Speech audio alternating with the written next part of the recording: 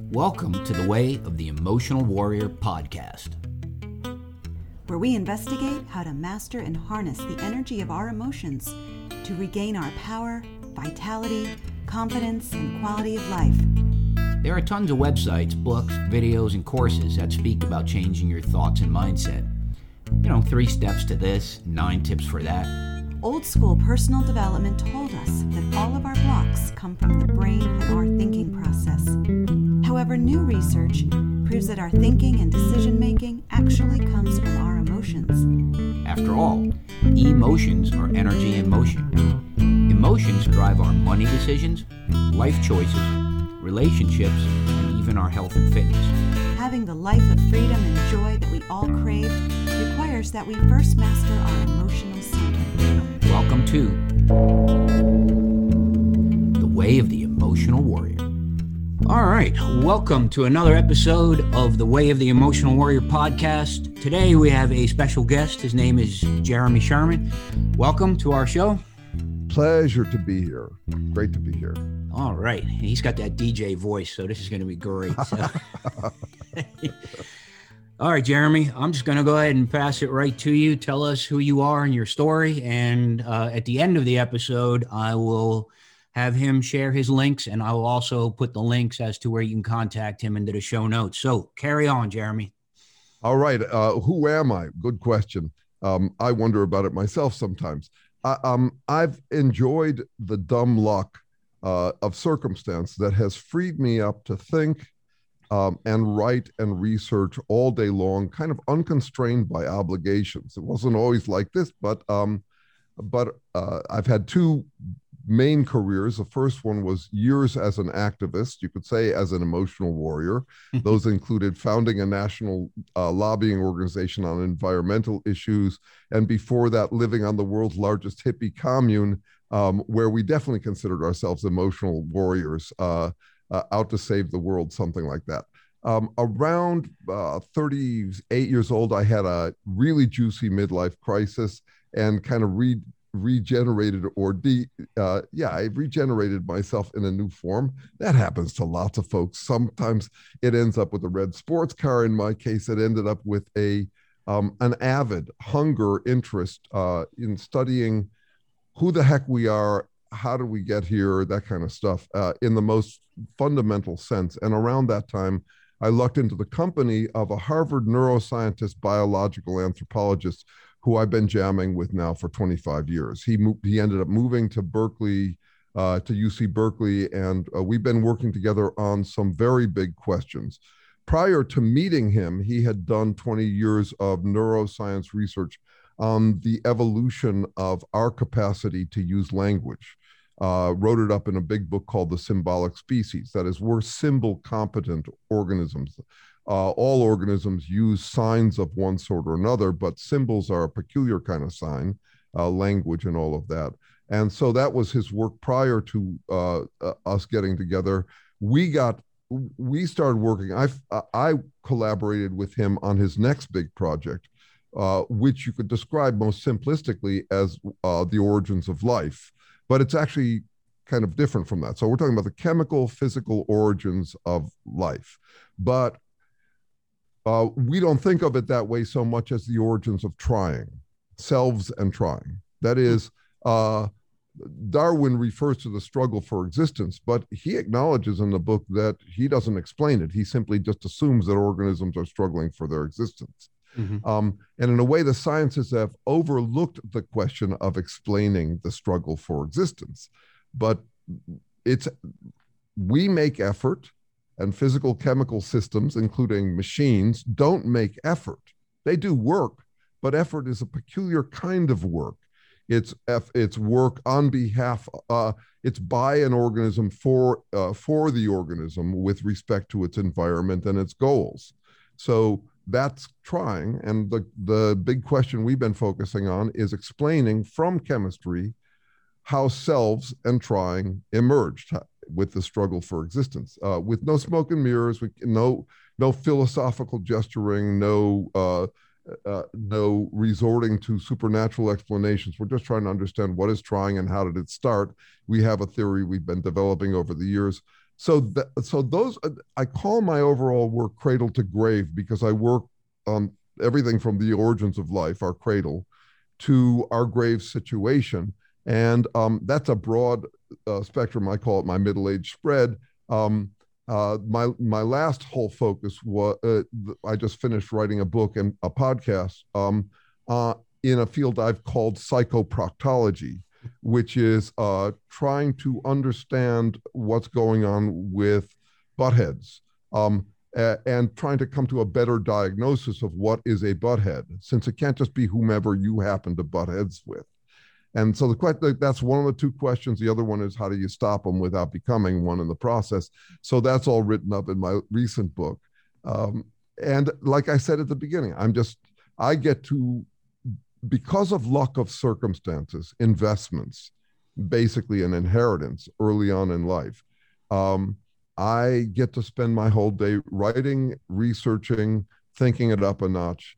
And I've been doing that for about 25 years in the company of people who bring a rigor to their research, and chiefly this one guy, Terrence Deacon, who was at Harvard and is now at Berkeley. Well, that's impressive. We spoke a couple of weeks ago when we set this up, and it turns out that one of my heroes that I did my master's thesis on is Wendell Berry. And Jeremy says, oh yeah, I had lunch with that guy, so quite interesting, who it is that, the circle brings together. The universe never ceases to amaze me, just for us, much less the bigger picture. But all right, so let's dive into some of this. I think that one of the piece, when you talked about human beings, effort by the organism and for the organism, what you just mentioned here, and the neuroscience. Last week, I did an episode on playfulness and curiosity for ourselves. And what I found quite interesting is, in my podcast, part 2 of each episode is always neuroscience based. That's part of what I do in my show. What I found is several researchers, one of them was Lowenstein, who found in the neuroscience that we're sort of set up in our brain to fill in gaps, right? And that's what curiosity ultimately is to fill in all these gaps. So what do you think of that? I see you smiling. What do you? I'm smiling for a few reasons. One is, and I swear this will be my last name drop, I had dinner with Lowenstein. There we go. Sorry. No, that was, and it wasn't based on my status. I had brought to the Society for Personality and Social Psychology Dan Ellsberg, who was considered one of the founders of behavioral economics. Yeah. Dan's a local guy. This all comes from living in Berkeley. So I got him there, and he was invited to dinner with Lowenstein. So I had dinner with him too. Nice. And I swear that's the last name drop I'll ever do. So what does a neuroscientist, a behavioral economist, and an author on a-holes have to say at dinner? This is a bad joke setup, but what do they have to say at dinner? What happened? All I can say is that everything I said was inadequate. Wow. Yeah. These are for strong. The company I was keeping. No, I was mostly listening. Anyway, I think of us, I think of minds, and this is echoing what Terry thinks, and he's a neuroscientist, I'm not. Mm-hmm. There's a mistake in current impressions about what minds are. It comes out of cognitive science, this assumption that a computer is a good metaphor for a mind. It's not. For so many reasons, it's almost the opposite of a computer. But we do think of the mind as a virtual computer generator. That is, we're faced with tough judgment calls, and we're trying to pack them away into habits, reliable habits, as fast as we can. The mind is a pinhole in a flood. It's just overwhelming how many possibilities we all have to deal with. And this is especially true of humans, given language. That is, I think of us as trudging through a sandstorm of possibilities. So we have to pack as much into habit as quick as we can. And so all organisms are habit accumulating. And you could say that animals with nervous systems are habit seeking, but I'd say that humans are habit craving. We're jonesing for habits. We want to turn as much as we can into habits. So I've also written a book on doubt. Doubt has been kind of fundamental to my research all along. Doubt is the irritant that raises something to consciousness because you haven't been able to resolve it to habit. Um, so that's one initial response to that. Are we trying to fill in gaps? I would say we're trying to resolve doubt would be a kind of a fundamental for us all. And how we do is very interesting. Yes. Part of what I discovered in psychology anyway, / sociology, was that the moment we get into constancy, we have a need for novelty, right? They kind of sit at the same end of the polar spectrum. Well, not the same end, but on the ends of the polar spectrum. So if we're seeking this habit forming, yet we want novelty and creativity, there's this sort of crazy imbalance. Yeah. What do you think of that? I think that's right. I think that's also a human capacity more than it is in animals, though it is in animals too. And where we want novelty and where we want habit is fundamentally interesting to me. For example, I think the free will debate is completely is framed poorly, primarily because it's not paying attention to what will is. That is, free will people assume that there's will and they're arguing that it has total latitude or some variation on that. Determinists ignore will, but the origins of life research that I do is all about will. That is, the will to live is the fundamental. And no, it doesn't start with humans. It starts with the very first organisms ever. That is, they were trying to live. In the meantime, we could step back from all that and ask, well, what do we want? What are we rooting for? And there's a general intuition that people want freedom, that we're hoping we have free will. And my sense is that actually, no, what we want is a ratchet. We want the freedom to climb to better advantage, but we want determinism to keep us from falling. That would be the emotional tendency. And also, it would be a societal tendency. You could say that the technology we've got right now is so reliable, we don't even notice how dependent we are on it for our stability until our Wi-Fi goes out or something like that, or the stores closed during COVID, something like that. But because of that, we are particularly, you could say, promiscuous in looking to stir up innovation and novelty. That hasn't always been the case for humans. It isn't always the case for organisms.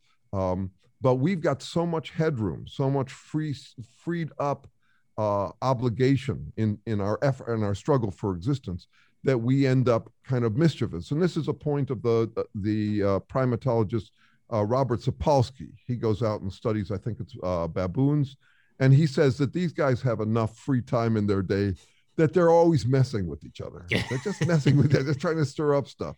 I think a lot of what we want is what I'll call cliche Guevara.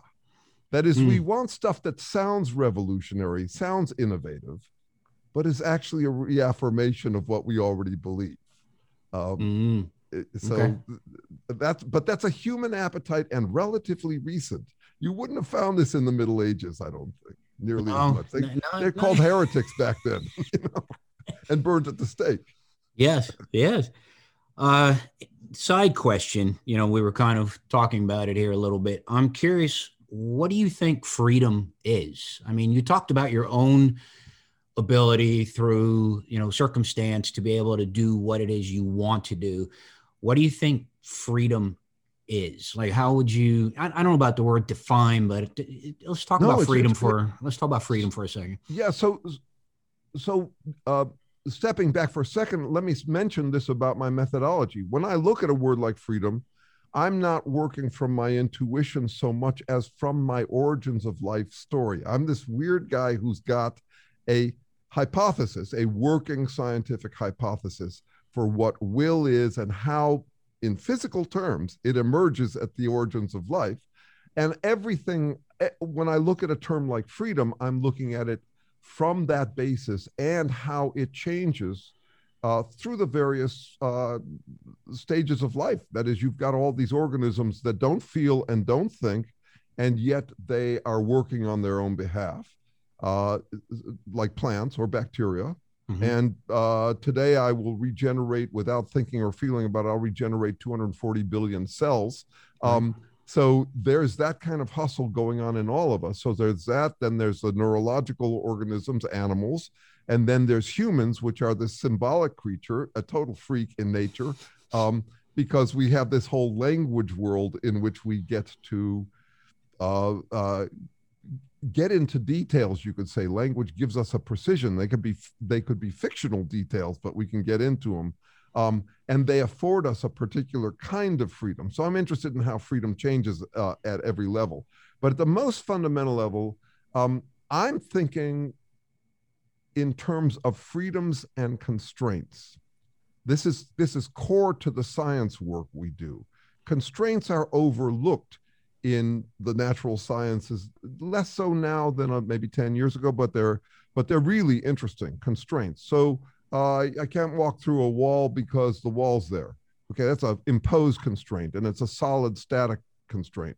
But I also will end up changing what I'm likely to do based on things as simple as traffic congestion. Traffic congestion isn't made of cars, it's made through cars. Cars come through it. Mm-hmm. And yet it is a constraint that will change what's likely to happen. I think of myself, so we would call that a dynamic constraint or an emergent constraint. It's not a thing. Congestion is not a physical static thing. It's a relationship between things relative to things outside of them. That is congestion. Just think about what congestion is. That's an example of it. So that ends up explaining all sorts of things like whirlpools and all of that. But check this out to jump way up to how I think of myself as an emotional warrior at the most fundamental level. I'm a constraint that channels energy into effort to regenerate the constraint. What I am is a limitation, a very complicated limitation on what happens. I'm not something added to physics and chemistry, nor am I just physical chemical interactions. I am an emergent constraint. And so I'm in the business of limiting all of the physical possibilities. Physical possibilities, I take to be, you could say freedom. I take freedom to be fundamental in the universe. That's the ground is anything goes. Mm-hmm. And so the interesting question to me is not why is there something instead of nothing, but why is there something instead of everything? Everything is possible. How does it get constrained so that certain things are more likely to happen than others? And how does that constraint change over the course from physics to the origins of life to humans and all of that? Constraints are, I would say this, I'm looking for the right constraints, not the wrong constraints. Yeah, I was going to say that's got to be where you're going with this. Yeah, no, that's right. So it's why I'm paying a lot of attention these days to superstitious and superfluous moral edicts. Some people collect moral principles the way that Imelda Marcos collected shoes. Like the more you have, the more status you've got. But every moral principle you try to really live by, rather than just give lip service to, is a constraint on your behavior. Mm-hmm. And if you're going to be a warrior, you actually need more latitude than that. You can't afford to just be hamstringing yourself every which way for the status that it confers on you. You'll end up being a hypocrite. You'll end up claiming that you live by certain moral constraints that you don't. So I'm really interested in this question. How do you pick the right constraints? How do you prioritize your constraints? It's a kind of moral triage. What's a priority for you to be crusading for? What should you not be crusading for? What should you be crusading for, but you really can't afford to, because you're not going to end up making a difference on it anyway? What you need not crusade on because it's going to take care of itself? All those questions are really interesting to me. And they're about how do you constrain your freedom. David Hawkins in Power versus Force. Have you read that? Do you know that book? I have not read that one. Oh, you get that I for have not yourself. read that one, but I've had dinner with him. I'm just Yes, kidding. I bet. I So, just making all this stuff up. in Power versus Force, which is kind of one of the first pieces of momentum that got me going in this direction, he talks about he uses kinesthetics to be able to test whether or not you have lower vibrational emotions or higher, right? So he has the lower band, which is they assign between 0 all the way to 1,000, and the level of 200 is the critical point, critical mass. So everything under 200, anger, despair, things like that, grief, guilt, those are all the heavy weighted emotions on the bottom, right? And then you try to get to this level 200 where you're now moving into the higher bands, courage, wisdom, peace. So 500 is love and above, which is sort of the few people. But those who get to this love and above actually elevate other people. They no longer do the work only for themselves. They do the work for numerous people. And let's say a Jesus or a Buddha would be, let's say, at the 1,000 level mark. They've really cleared all the stuff away. They can lift millions of people with their way, with their vibrational frequency. So the constraints that you're talking about, the limitations, to me, it seems like it's not a matter of gaining something on purpose. It's really removing those interferences, those blocks from what you don't want. So if I don't want anger and grief as an emotional warrior, then my liberation from that is to be able to, like in your book, when you wrote, you have to kind of name it, right? You name it, you become aware of it, you understand it. And now you move, not so much dwelling on it because you're already in it. Sometimes you just got to think from the outside and look back in if that's what you want to heal. But if you get past that 200 level, you now start to move into different possibilities. Someone who comes from a place of love, a fundamental place of love and compassion, has a different way of interacting with the world than someone who comes from a place of anger and despair and frustration. That's his work. Okay. And one of his other books that's really profound is called Letting Go. And that letting go, I guess, I'm trying to parallels to what you were saying from what I put into my course. And that is, if you let go of these, it's not that they're wrong emotions, but if you let go of the heavy weighted emotions that keep you going around and around and around without any way out, the same old, work is not moving forward. Your home life's not moving forward. I think sometimes you have to jump out into a new bucket, almost. And a new bucket is a new emotion. And like what you did, you have these midlife crises. I think that happens when your bucket's full and you're just sick and tired of being in that bucket. You're tired of the people you're with. You're tired of the environment. You just want to get out. And maybe there are times where it's worthwhile to jump out and go into another bucket of emotions. Maybe you surround yourself with different people. I don't know. What do you think about cleaning up some of your older stuff? Because I think that's kind of the first point of contact we had. You said don't negate, some of those heavier or negative emotions, and I'm just curious where your thinking goes with that. So I'm sure there are parallels and contrasts between what you describe and my perspective on it. It's just my perspective on it. In a way, we're just shop talking different perspectives on it. For me, I joined that hippie commune with a sense that love was the answer, that I was going to elevate myself to higher levels, higher vibrations. And there in this hippie commune, we used this interesting metaphoric, science-y sounding language about vibrations, good vibes, good energy, the juice, we called it, which was kind of a beatnik word for electricity. Since then, obviously, I have moved away from those metaphors because I'm interested in actually explaining the difference between, let's say, voltage and vibes. I mean, for example, we don't think about, when we talk about good vibes, we're not really probably talking about hertz, or amplitude. It's something different. So I actually have to see the parallels and contrasts between those. And for me, I do recognize what I talked about as constraint actually does have a new agey kind of sound. It's channeling energy. I channel energy. Mm. That is, energy could do whatever. The toast I could eat for breakfast this morning, I didn't yet this morning, but if I did, it could also have been used to burn the house down. It could, whatever. It's fuel. Yeah. So I'm not my fuel. I'm something that constrains that fuel. I channel energy. But back to the question about love. Here's what I noticed about that, and noticed after I had been part of this community and really threw my all into love. Love is a evaluation statement. That is to say, you love something is to say that you prefer it a lot. And one thing about preference, and this comes out of the Tao, is that it's always relative. That is, if you love something, you love it more than other things. And you could even say that if you love something, you hate its opposite. I mean, I have to face into that interesting conundrum about it, which is that if I love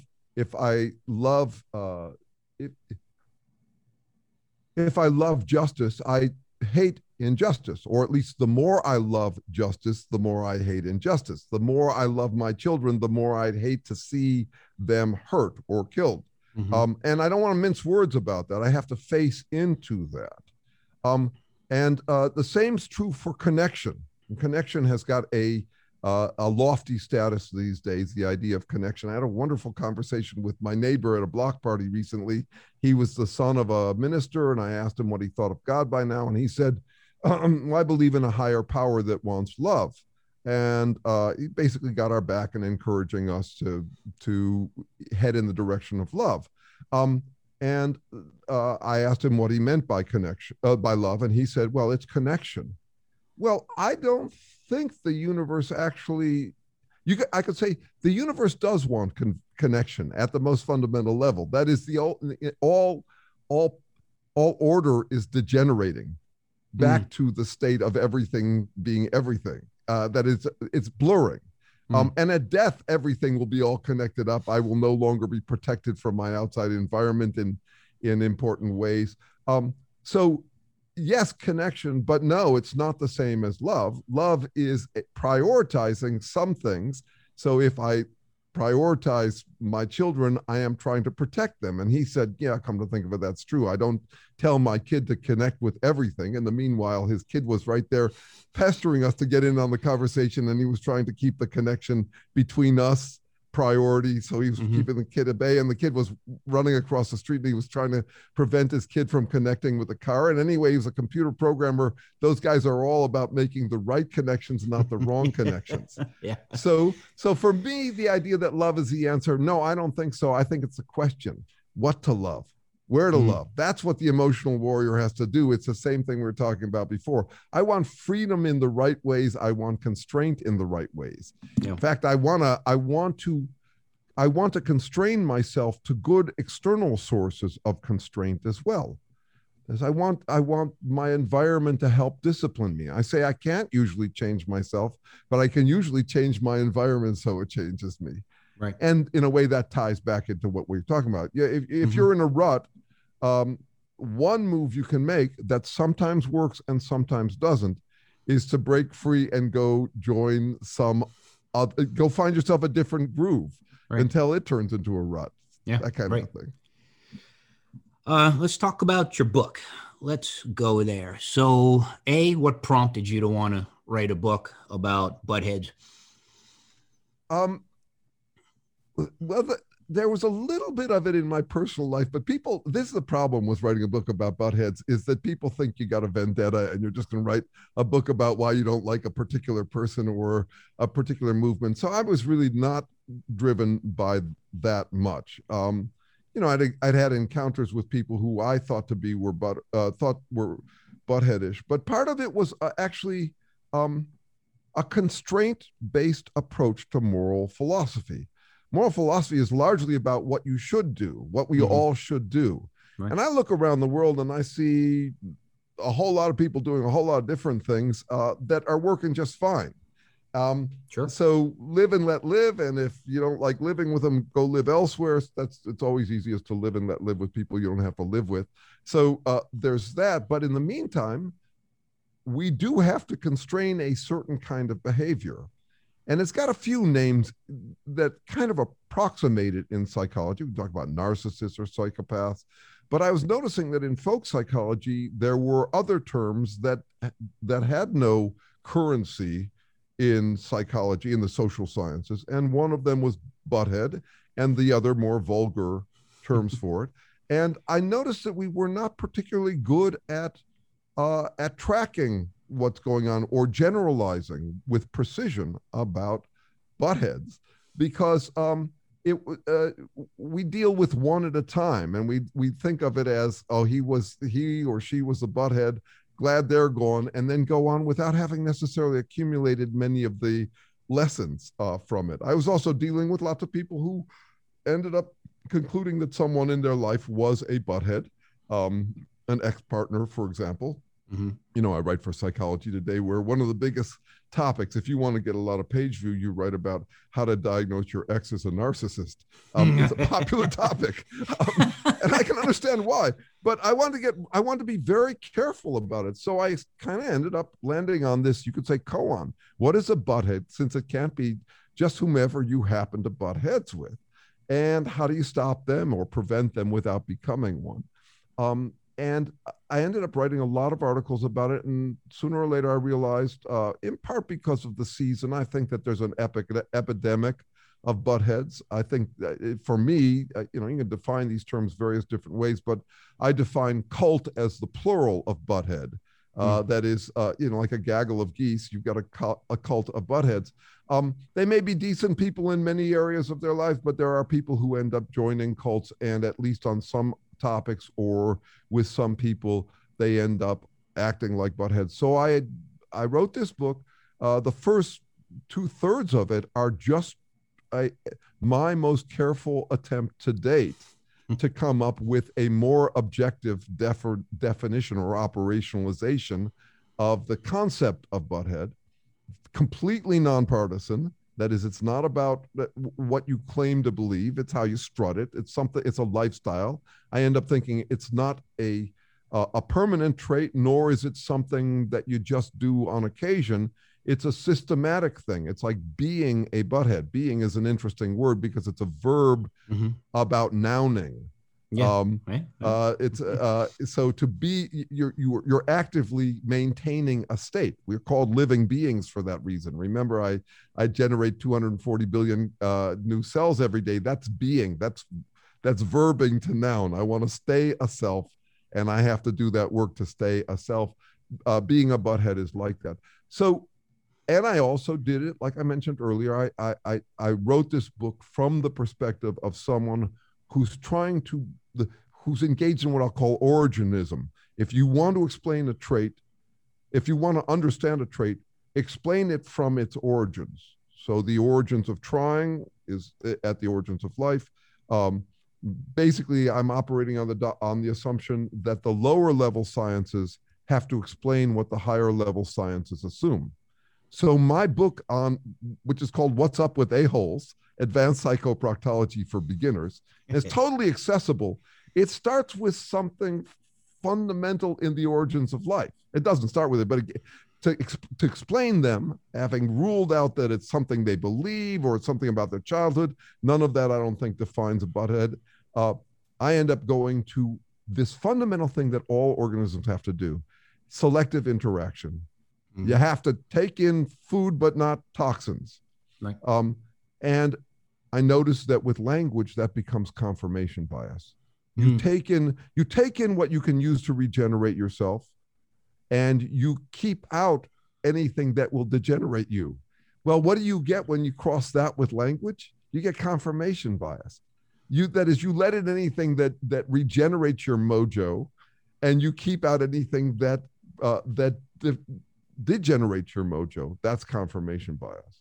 And for most of us, for normal people, and confirmation bias is a problem to be managed. Mm-hmm. But I would argue for buttheads, it's the solution to all their problems. Confirmation bias is the solution to all of their problems. Okay. Well, you think alike, right? People think alike. One of your sections in a chapter, I guess, is called Outsourcing Confirmation Bias. And since we just left on that term. Tell us a little bit about that. Yeah, so as I mentioned earlier, that I can't change myself, but I can usually change my environment so that it changes me. I am a social creature. I'm also a creature of habit. Um, so I try to set up my habits so that they reinforce and regenerate me in the directions I want to go. That's also part of that kind of midlife crisis transition. In my case, my midlife crisis included several factors, but one was that my marriage was falling apart. And why was it falling apart? We had been on the same page for decades. We'd met on the commune, not decades, but 17 years or so. We met on the commune. We had the same emotional warrior goals in our lives. But these days, there are so many different lifestyles available, especially if you live in a place like Berkeley. And we started to move in different directions, not radically different directions, but I got interested in philosophy of science and how to bring rigor to our interpretations. And she got more interested in things that were disappointment from my perspective. She increasingly got interested in those things. And we got to a point where when I was doing what I wanted to be, what I aimed to be doing, it was disappointing to her. When I did what I was less interested in doing anymore, it was delightful to her, and vice versa. We were beginning to be we were beginning to rub each other right and wrong the wrong way. Yeah. That is, if you can imagine what I mean by that. Sure. You know, you want one where you rub each other right and wrong the right ways. That is, right. If I'm going to keep close company with someone, I'd like them to be someone who's disappointed when I don't get around to what I aim to do. Not naggy about it, but I don't want to be mothered at this point. But it's still nice to have someone who applauds when I'm getting to what I want to be doing, what I aim to be doing, and is delighted when I okay. So that's an example of outsourcing my internal constraint. I think of willpower as a bit of a weenie. It's not that powerful. That is, if I brought Oreos into the house, I'd say no to them maybe 5 times, and then I'd say yes to them because my willpower isn't much. So I don't bring them into the house. That's how I impose a constraint from the outside that makes it easier for me. I don't have to rely on my willpower as much. But where you outsource, who you outsource to, is a crucial question that's often overlooked. It's not like you want a sangha, a community of any sort. You want the right peer pressure for where you want to grow, not the wrong peer pressure for where you want to grow. Right. And I would say that if you're someone who intuitively treats confirmation bias as the solution to all of your problems, and by the way, I would say toddlers do. That is, toddlers haven't yet realized that they're going to have to keep up with reality in order to survive. So there's an impulsiveness about humans where words are originally not for communicating rigorous rational ideas. They're for rationalizing what we want to do. That's where we all start. So if you somehow are in that state of impulsiveness, where all that matters is your perspective and your impulse, you can find yourself a community, here I'd be talking about a cult, that encourages you to do that. That is, it becomes a externalized confirmation bias where it keeps out anything that unflatters you and lets in anything that flatters you. And I think that drives a whole lot more joining than we care to admit. People assume that they're joining something for the wisdom they gain from it, but I think half of it is just the freedom to feel affirmed all the time because they are a member of this romantically self-flattering confirmation bias filter. All right, let me ask you my typical podcast for this podcast question, and that is, you had mentioned or alluded to knowing how to not become a-hole / butthead yourself, right? I mean, that you can avoid going down that trap. So one of my themes for this podcast is, how can you arm yourself with some tools that allow you to identify a little bit earlier in the game that maybe you are losing the emotional. I don't like the word battle. You've got me questioning every word now that I'm thinking of. Oh, sorry. No, it's good. It's great. I love it. Keep it loose. Freedom. Yeah, but freedom does Attica. Yeah, I hear you. Um, I'm looking for sort of emotional inoculation techniques. Okay, that's what I'm after. What do you? Okay, maybe that's the simplest way. This is fundamental. I'm glad you asked. One of my favorite poems is by this guy named Piet Hein. He writes these tiny little poems. He ended up living a life a little parallel to mine in that he was Niels Bohr's right-hand man, and I'm kind of like that to Terry Deacon, this neuroscientist. But he wrote these whimsical things, and he wrote one I liked a lot. Philosophers find their true perfection, knowing the follies of humankind by introspection. My original mantra getting into this work, I'd come out of a community that was where I realized ultimately that I had basically hired an external source of confirmation bias that kept my doubts at bay, that felt like a habit I could rely on, so I wouldn't have to doubt myself. I wouldn't have as many doubts, and I wouldn't doubt myself. That was that commune I was a part of. Mm-hmm. And I come out of it and realize that dog don't hunt. That's not going to work for this lifetime. The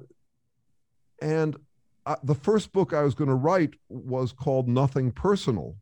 And it was going to be a cross between, my folks are Jewish. I come from a Jewish background. I'm an atheist, so it was going to be Borscht Belt Buddhist biology is what it was going to be. It was going to be called Nothing Personal. And I had a couple of ironic things I said back then.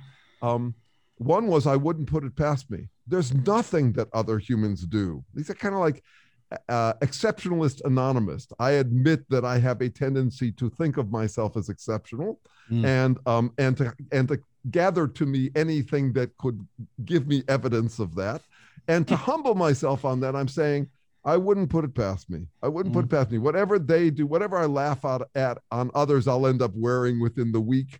No matter how hard I chase the truth, it will never catch me. I was admitting to myself a kind of,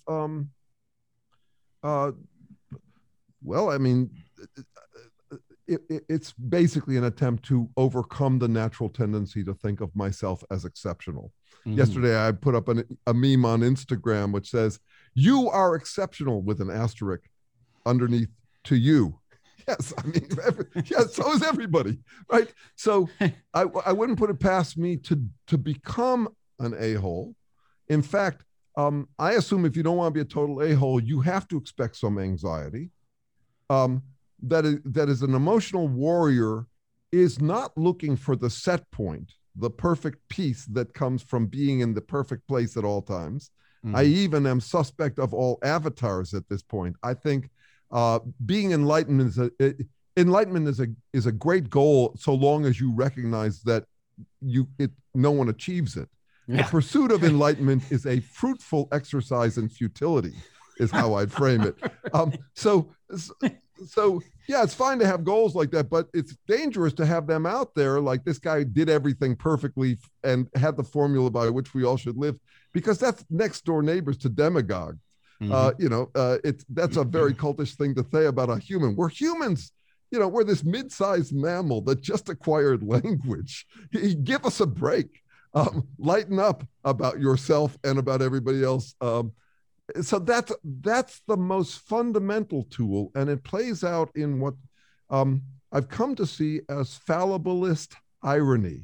Fallibilism is a key term for me in philosophy. It's the recognition that no one gets 100% anything, that all the behaviors we engage in, all the responses we have to our environment, all of our interpretations are bets, they're guesses. That's what's implied by trying. Yoda was completely wrong. There's only trying. And we live in this wiggly world where a solution in one situation could be the source of a problem in a different situation. That is, Sure. there's Yeah. something fundamentally ironic about life. And a fallibilist, so the mantra for a fallibilist, I came up with it, but it does capture what's going on there, is no matter how confident I am in a bet, I remain still more confident that it is a bet. Mm. This is completely different from that school of thought that says, since no bet is 100%, every bet is equally true. Mm-hmm. That I consider to be a dangerous kind of garbage that's out there. I call it the doctrine of foregone inconclusion. Like no one can know anything because you can't know anything 100%.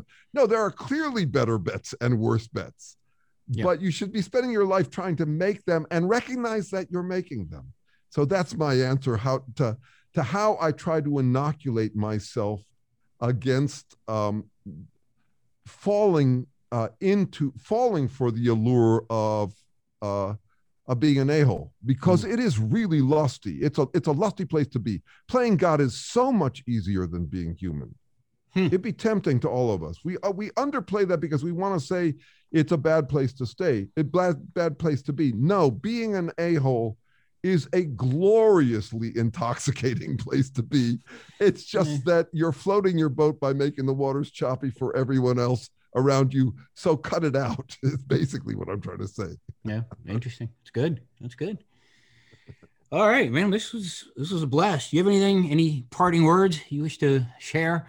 I think that's probably more than enough. I tend to overstuff things. But I love the questions, and to have the questions keep on coming. Actually, I'll end with a limerick I wrote about questions, which is, let's see. Let's see if I can remember this one. Oh, can't find it. It's coming. Let's see. I'll forget it. As my father used to say, and I'll always remember that he always said it. He said, always. No, wait. He said, never. No, that's a joke. That's a Steve Martin joke. Anyway, I don't remember my own limerick. That's pitiful. I should have ended on a high note. No, I found it. After finding solutions that fit, I like to kick back and just sit on my laurels, but then a resulting dilemma proves questions in life just don't quit. Nice. There you go. Well done. Well remembered. See, that's good. I'm 65. Give me a minute. There you go. Very nice. Okay. Links. Any which way you want to tell us how to contact you? Yeah. So you'll find if you Google my name, you'll find way too much of me online. You'll find so that's Jeremy Sherman. If you put .com at the end of it, jeremysherman.com, you'll find a consolidated version of me. It's a web page I'm just building out, but it's got my 8 big research questions on the front page, and the media page is fully loaded. Facebook friend me. I'm generating memes all day. Instagram me also, Jeremy Sherman PhD. But I have 3 podcasts. One is called To Name It Is to Tame It, Terms for Reading Between the Lines with Greater Comprehension. One's a debating one where I debate myself. It's called Negotiate with Yourself and Win. Nice. So this is a fierce debate between Jeremy Sherman PhD and Jeremy Sherman GED. And then I've got another one, which is just the whole book, yours for free as a pod class. What's Up with A-Holes? Advanced Psychoproctology for Beginners. And then I have these 950 articles on Psychology Today. I'm not hard to find. I might be easy to, I'm not hard to find. And I'm easily escaped. I'm a fisher of men, but it's all catch and release. I'm not, I'm not for everyone. That's for sure. Catch and release. I like this. It's great. Okay. Well, I'll tell you what, I thank you for your time, and I will put the links for people that want to get a hold of you into the show notes. It was a fun interview. I hope we can do another one of these days. I'm happy to do it any old time. It's a pleasure to meet you. Pleasure to hang with you. All right. Thank you. You too. Since you know everyone, now you can not name drop me. I'm going to be name dropping you. Nice. Nice. Well done. Right. All right. Sounds good. You take care. All right. Thank you. You too. Bye-bye. Hey, thank you for sharing your time with us today. We would like to know what your thoughts are on today's topic. Please join the conversation on www.kaiennis.com and at Instagram at Way of the Emotional Warrior. So have a great day and be well.